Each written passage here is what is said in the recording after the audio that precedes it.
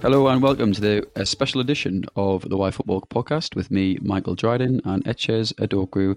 Today I'm very pleased to say we are joined by Mark Mann Bryans. Mark is a sports journalist for the Press Association, mainly covering Arsenal and England.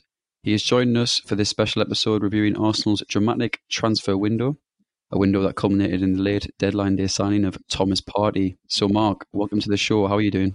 Yeah, I'm not too bad, chaps. Thanks for having me on. No, absolutely. It's a pleasure. I thought I'd start then, before we go into Arsenal, with a bit of background about yourself. So if you'd like to tell us about your career today, that'd be great, Mark. Yeah, no worries. I studied media and sports journalism at Huddersfield University. Graduated, I don't really want to say how long ago it was now. It was 2000. I've been working for PA since late 2010, covering Arsenal for the last 5 years. So yeah, it was interesting to see the end of the Wenger years and then the muddle and the issues we've had since. But yeah, it's enjoyable. Yeah, it's an interesting time to cover Arsenal from that perspective, obviously, with Wenger's reign coming to an end and having very Ljungberg and Arteta. So it's very interesting. I've seen your name pop up on a few publications. So can you tell us a bit more about PA Sports? You can go ahead and just tell us, but I've seen your name pop up on a number of publications. I was thinking, is this guy just the busiest guy, the busiest journalist? Yeah, sadly I don't get paid every time it pops up somewhere.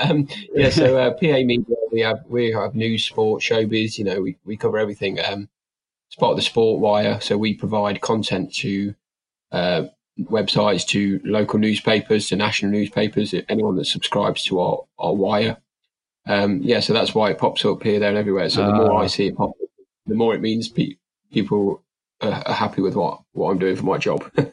Yeah, that explains a lot, because I saw your name pop up in a few local papers and I was thinking, is that kind of like an outreach from PA? And I take it then you are an Arsenal fan or not? I am not. Huddersfield fan? I am not. Good. One more guess, mate. Sunderland? Former Manchester United season ticket holder. Ah, okay. In my younger years. Interesting. I mean, I think their window and Arsenal's windows were the two that everyone really had their eyes on Monday, weren't they? So. Yeah, no, it definitely was. Yeah, so good for the intro, Mark, and obviously glad to have you on. So moving on to Arsenal's transfer window, obviously we've spoken about it before, and I haven't stopped smiling since yesterday or 2 days ago evening, because of the Partey deal. So the question I kind of wanted to ask you is, where did Arsenal kind of want to strengthen this summer, and kind of did they achieve it? So that there are a few signings they brought in, which we'll get onto.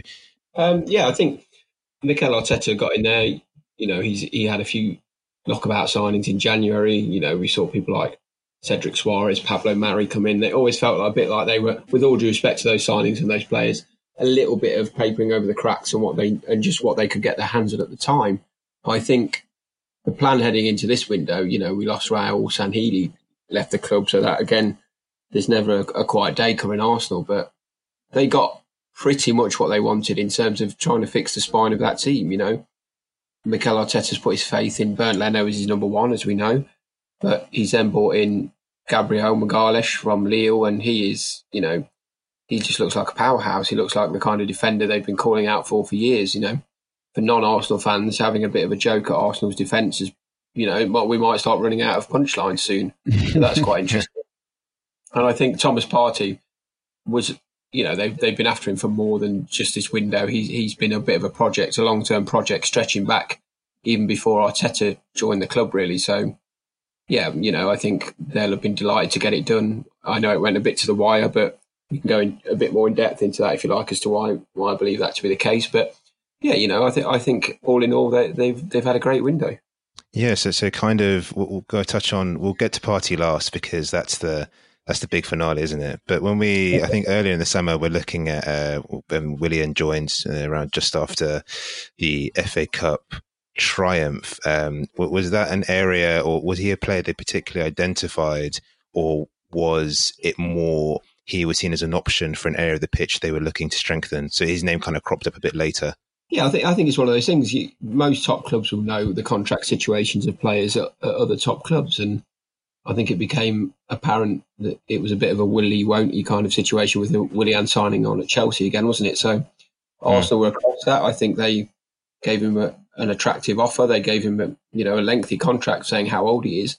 But it's this mentality of they brought another winner into that dressing room, haven't they? I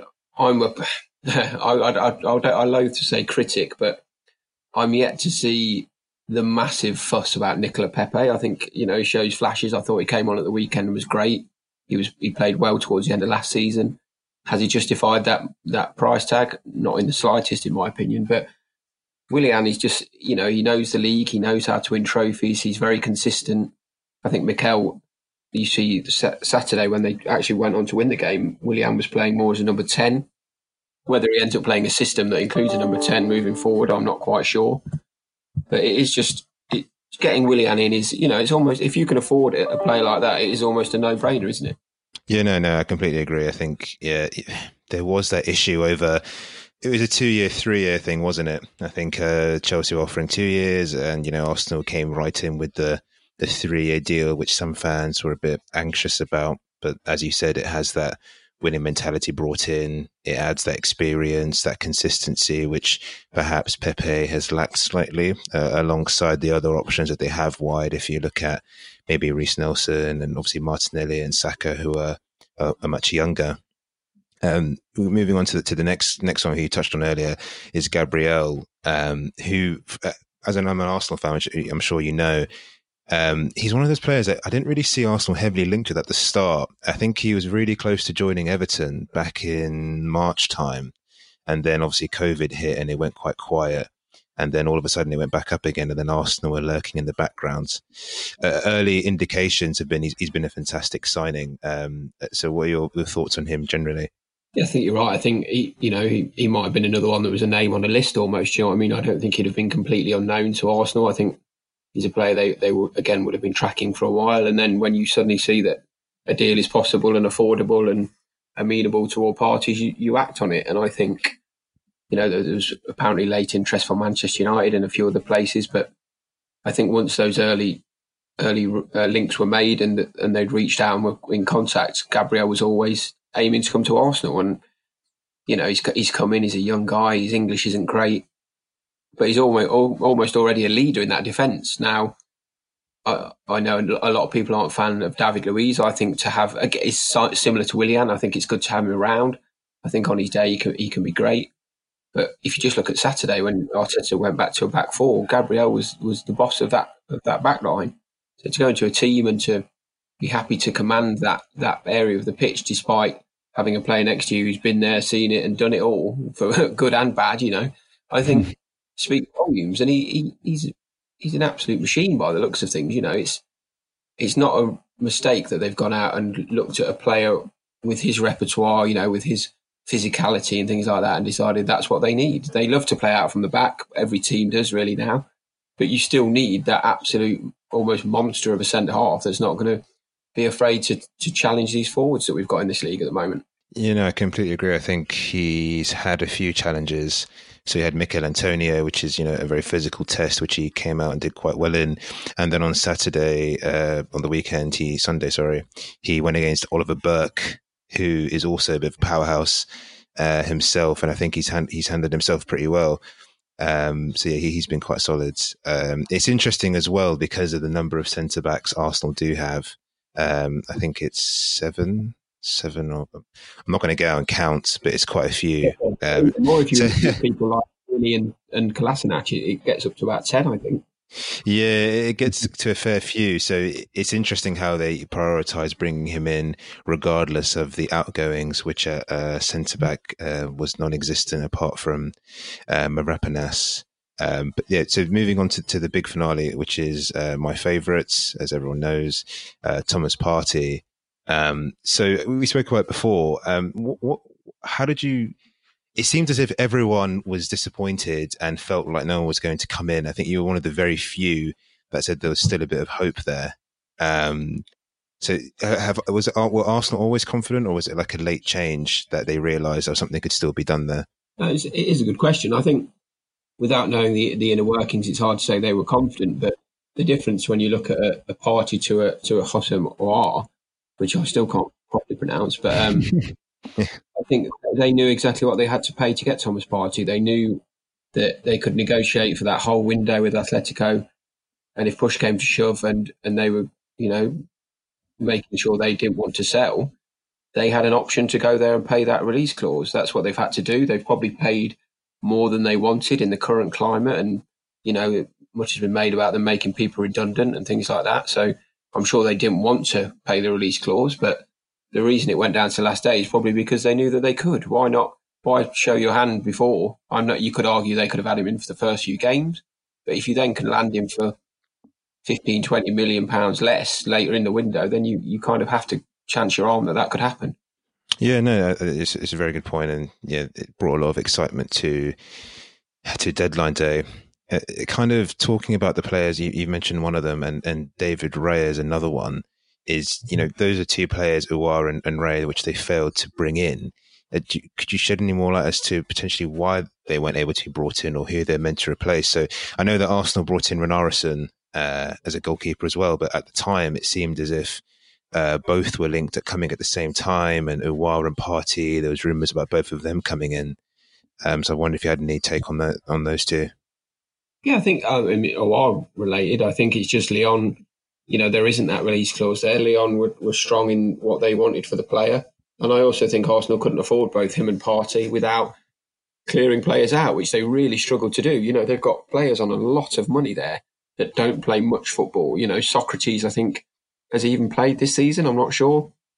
And, he's on roughly £100,000 a week. So why is the club suddenly going to say, I know, we'll take him on loan and, we'll pay? It's just not going to happen, is it? So they struggled to clear bodies out when I think they thought they could do a better job of getting rid of Torreira for a fee and Guendouzi for a fee, and probably at the start of the window, El Nene for a fee. And, I know they got their 20 million for Martinez, which no matter what you think of the back end of last season is a great bit of business for a goalkeeper that club did not really rate up until a year ago, probably less.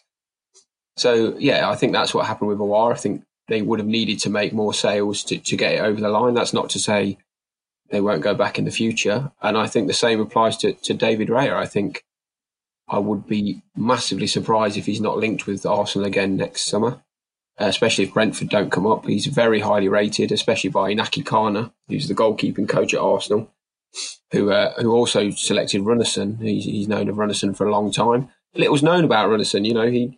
He was second choice at Dijon when he joined Arsenal. I think from what I've heard internally, Arteta has made it clear that he wants to play one goalkeeper this season, which I think is why I think is why Martinez left. I think he realised the chances weren't going to be there. You look at the League Cup side, Leno's played both games.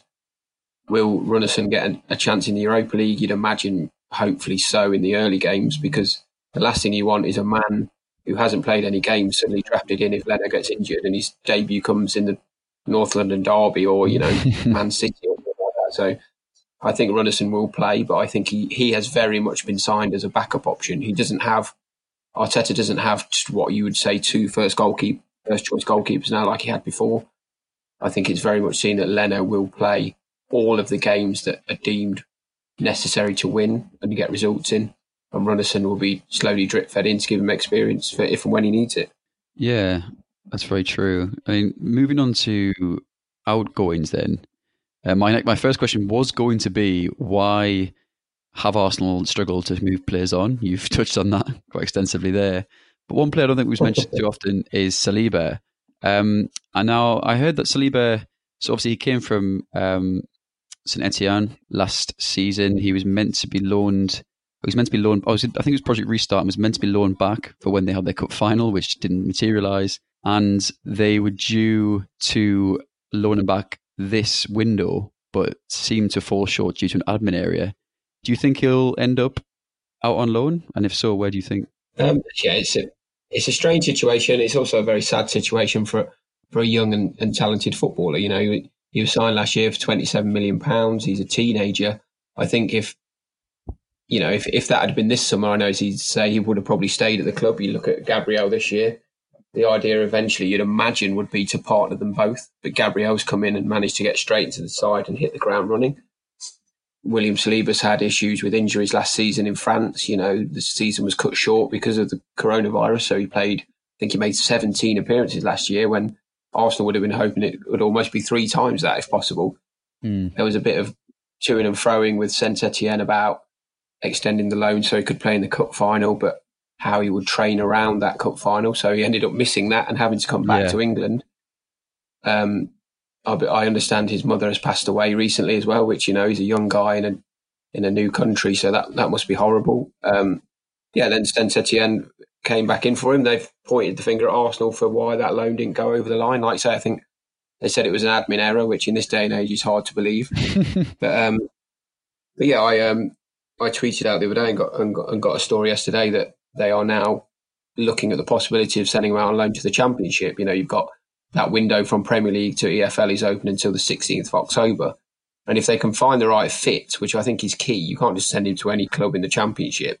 You need a club that plays a little bit to the style that you want to play, that's not going to expose him and almost damage his confidence if he's getting battered about every week and they're losing every week. So I think that is one that could happen. I think a lot of people will question how on earth this has happened, but he might come. It might in 3 years' time. We might be saying, "Oh, do you remember when he went on loan to Norwich, for example? We thought it was the end of his career, but in 3 years he's in the heart of that defence with Gabriel. So he's a slow burner, basically. I think.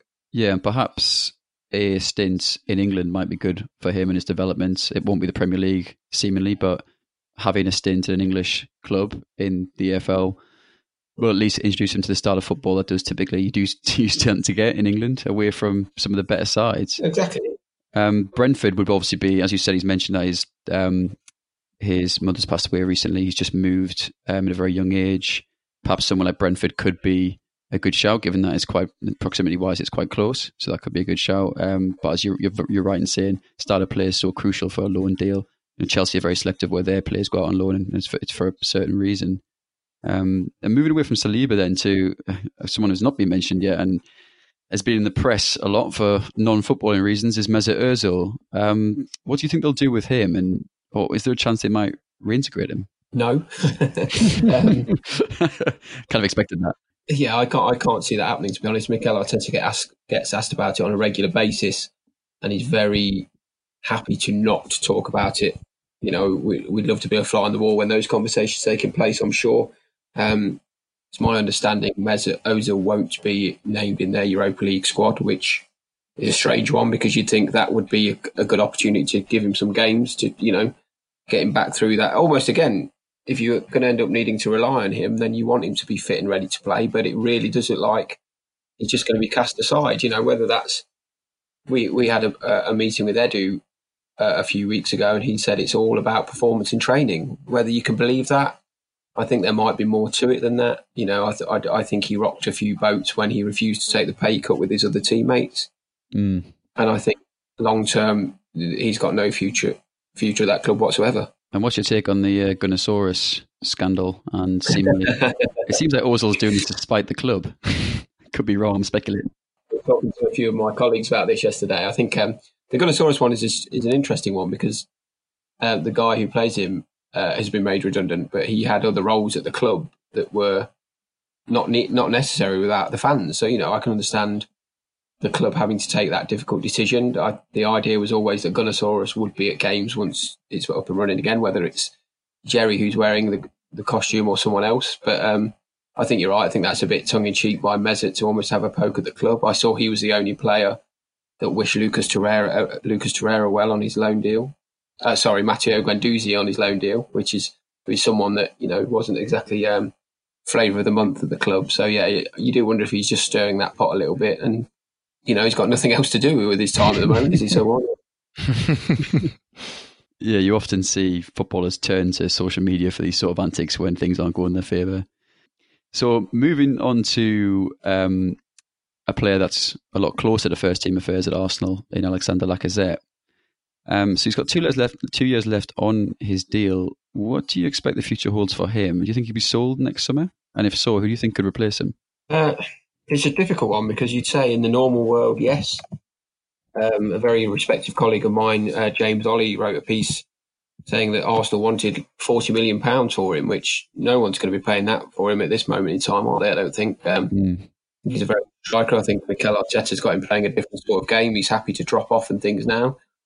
that means he isn't going to score as many goals. But if you can add to the team and you've got someone like Aubameyang who's scoring all the goals, then, the figures don't always back up what's happening on the pitch either. But I do think next summer they may look to move him on. I suppose it also ties in with how Eddie Nketiah develops as a first-team striker, whether he can develop into that Premier League marksman that they would need to replace him. I don't really see the point in selling Lacazette to then have to go and buy a like-for-like replacement.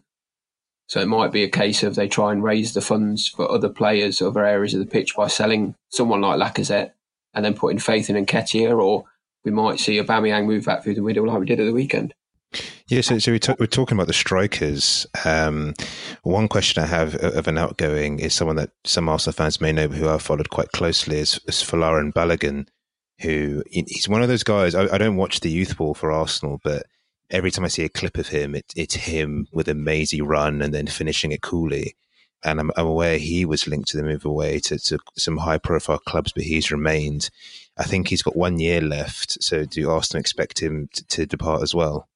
If you believe what's been said, then yes, I think he doesn't seem to have any intention to sign a new deal. That's not to say that he won't. I think there's every chance that he might.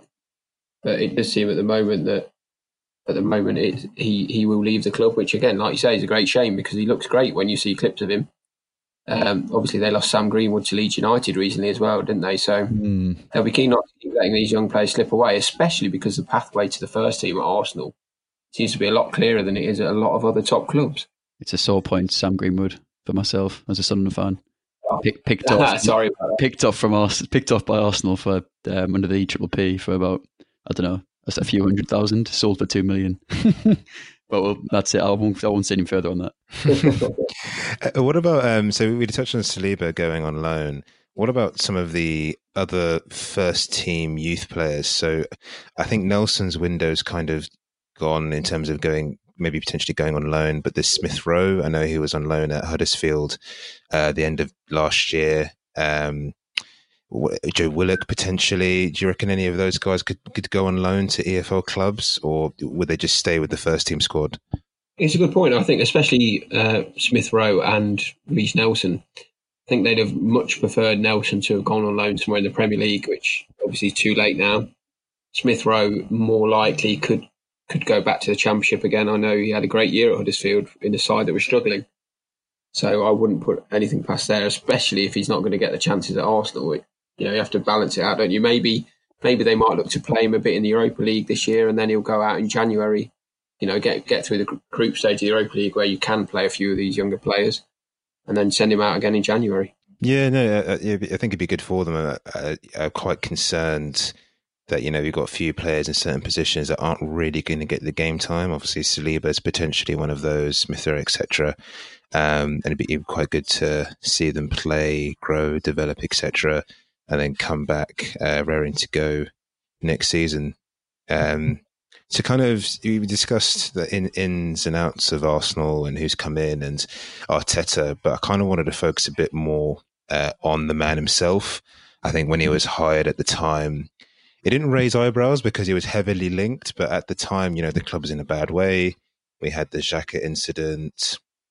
We weren't winning. I think we had that streak of no wins in 8 games. It was just a mess, really. And, it takes a very specific type of character to lift that and to galvanize a club in such a way. So I kind of wanted to ask you a bit more about what you've kind of got from Arteta as an actual person.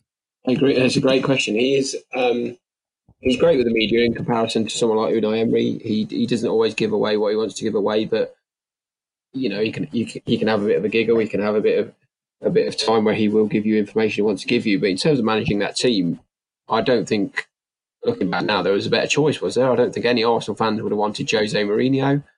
He's gone to Spurs, long term, short term, I should say, that might prove to be a stroke of genius. But you always felt Arsenal needed someone there that was going to, I know it's a cliche to say they understood the club, but to also be there for the next 4 or 5, 6 years, build this team, get them back into the Champions League and craft a team in their own image. And that wasn't Unai Emery. I don't think it'd have been Jose Mourinho, but it very well could be Mikel Arteta.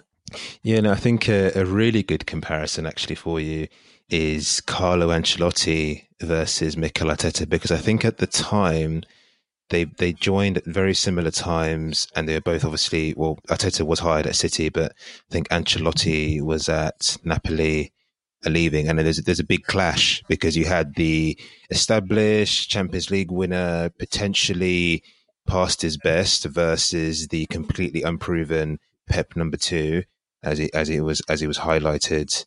And I think, to be fair to Everton, they've actually won all of their games. But I think I was about to make a comment, and realistically, Everton are flying pretty high. But I think you're right. Arsenal did make a good choice with Arteta in that sense. His pull is what really draws me. So his influence is said to be huge with the Aubameyang deal, as well as the Saka deal, as well as the Martinelli deal. I think Gary O'Driscoll, the club doctor, said he wanted to stay on because, of Arteta. Do you get that kind of vibe from him, that he has this sort of attraction to him to pull everyone together? Absolutely. I think every single person at that club, well, like I say, every single person, there are obviously some that haven't because they've been put by the wayside a little bit. But nearly everyone there has bought into what he wants to do and bought into it in a big way. That's why you can attract someone like Pierre-Emerick Aubameyang, to sign a new deal when you're not in the Champions League, when there's no obvious guarantee that you're going to be in the Champions League. So you need a pull of a manager, and to be able to get that pull and to get people to buy into what you're doing, despite this being your first managerial job, I think just shows you that is the making of the man, isn't it? He knows exactly what he wants and he can get people involved. Yeah, no, I think I completely agree with that. I was a bit disappointed with the departure of Freddie Ljungberg. Was that inevitable? Or was that kind of a thing of old versus new, where he was there before Arteta, and then Arteta kind of wants his own style? Yeah, I think that's it. I think Freddie did a job. He wasn't happy towards the end of that small window where he was the manager, that he wasn't allowed to put a team in place. You can understand why, I suppose, because he wasn't going to get the job full time. He then became, he was a coach under Arteta, but you kind of felt he was always on the periphery of it. Arteta brought in all his own men, the men he wanted to help craft this image. And Freddie Ljungberg wasn't one of them. I also think he had a little taste of management and wants a bit more now, rather than being sidelined in a coaching role that, was almost just this position of being held at the club as a statesman, more than actually getting involved in the day-to-day work, by the looks of it. Mm. Yeah, because I'm aware that this summer, aside from the signings of, Thomas Partey, Gabriel, etc., Arsenal have also brought in Andreas Georgesson, Miguel Molina, and Carlos Cuesta. Andreas Georgesson, I'm not too sure if too many fans know, but is of particular interest to me because he's a set-piece coach. Now, that obviously is music to my ears, because sometimes in the past we've been susceptible to set pieces, and I think that would be something that Arteta's quite highlighted. But do you have any more information on the other two that have come into the club and what their roles kind of are? It's a strange one, actually, because the club are really reticent to explain their positions. It was easier with guys coming in from other clubs where they did similar roles, but even Mikel himself has kept his cards very close to his chest about his coaching team and what each of their individual responsibilities are. It's a strange one, because you think, well, no one's going to copy that plan or anything like that. But no, so to be honest, I don't have much information, because not much information has been put out there. Yeah, it's like one of Arteta's best kept secrets. To kind of to bring Arteta to a close, maybe it's because I'm in dreamland at the moment with how badly things could have gone and how positive that they've gone in the end, or so far, culminating in the FA Cup win. How special do you think Mikel Arteta actually is? So is this a case of someone that potentially, could outgrow Arsenal and go even further in his career to maybe other clubs? Or, will he get found out as time goes on? Is he the real deal, is the question I'm asking you? I think it's a great question that, maybe we should clip this bit up for in a few years' time. I think at the moment he was the right man at the right time, because that club was, in a state of almost disrepair, wasn't it? But he came in, knew the club, knew what he wanted to do, was almost breathed fresh air into it, didn't he? Probably because he didn't have the baggage of other jobs as well. Winning the cup was great. The league performances were a bit hit and miss. 8th position's not good enough, is it? And the Europa League exit to Olympiacos was very much brushed over once they won the FA Cup. So I think he needs a good season this year. Not necessarily not needing a trophy. I think it's hard to say you should win a trophy every year at the moment when you look at the opposition that's around there. But he will want to be a lot closer to the top 4. He'll want to have a better run in Europe. And he doesn't need to. I don't think he's going to lose his job if that doesn't happen this year. But he personally wants to see progression, especially having pushed so hard to get the players that he wanted, to bring it full circle, to get the players that he wanted during the transfer window. Yes, yeah, I think you raised a really good point. The Olympiacos game, I was there, so I deleted it from my memory, and then it's come flashing back. So yeah, I think that there were some disappointing moments. You mentioned he wouldn't lose his job if he didn't finish too well this season, but I guess the aim would be Champions League football. We're aware that they have made some significant signings for players that scream win now or succeed now, in signing Aubameyang, Willian, Thomas Partey. If they didn't get Champions League football this year, would it be seen as a disappointment collectively? I don't think he'd lose his job, but would that be seen as a general disappointment? Yes, I think so. Again, whether that's right or wrong, I think it would be seen. I think it's still seen every year as a disappointment, even though that top band of clubs keeps growing in numbers. Every club will be disappointed if they don't finish in it. Manchester United would be disappointed. They have been in the past. Arsenal would be. Tottenham would be. Chelsea would be. It's a bit different, I suppose, for your Leicesters and your Evertons, who would love to be in the top 4, and it would be a bonus. But there's 6 or 7 clubs into 4, just doesn't go, does it? No, absolutely not. And as you said, that kind of pool of teams that you consider now to be mainstays in the Premier League, or at least the elite in the Premier League, is seemingly growing. So even with sides like Wolves and Leicester vying for those Europa League spots, and we saw Leicester vying for a Champions League spot last season. As you said, there's 4 spots, and now you feasibly have, if you include Leicester, you've feasibly got 7 teams that are going for those positions. And with Chelsea and Spurs actually also engaging in squad building exercises, and to a good degree. I mean, Spurs have now got quite a good squad behind them, and don't get carried away with recent results as much as we don't get carried away with 1 year under Arteta. But it's just becoming so tight. Like, it's so tight to get that 4th spot, and winning the Europa League could actually be the only solution to that if the league becomes untenable. Yeah, absolutely. I think you're spot on. Lest we forget, Arsenal wouldn't be in Europe at all this year unless they'd won the FA Cup. And that was a great day, and it's a great competition that they've been successful in for many, many years. So you can't diminish the fact they even lifted the cup, but you can, I think, look at the fact that they would have missed out on Europe if they hadn't won it. So what it means from that perspective as well is equally important as just finishing in the league.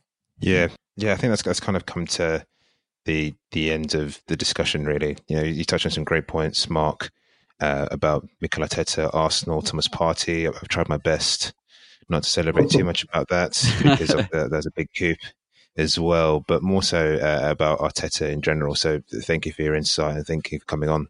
Yeah, I really appreciate you coming on, Mark. No worries at all. I'll speak to you soon, hopefully.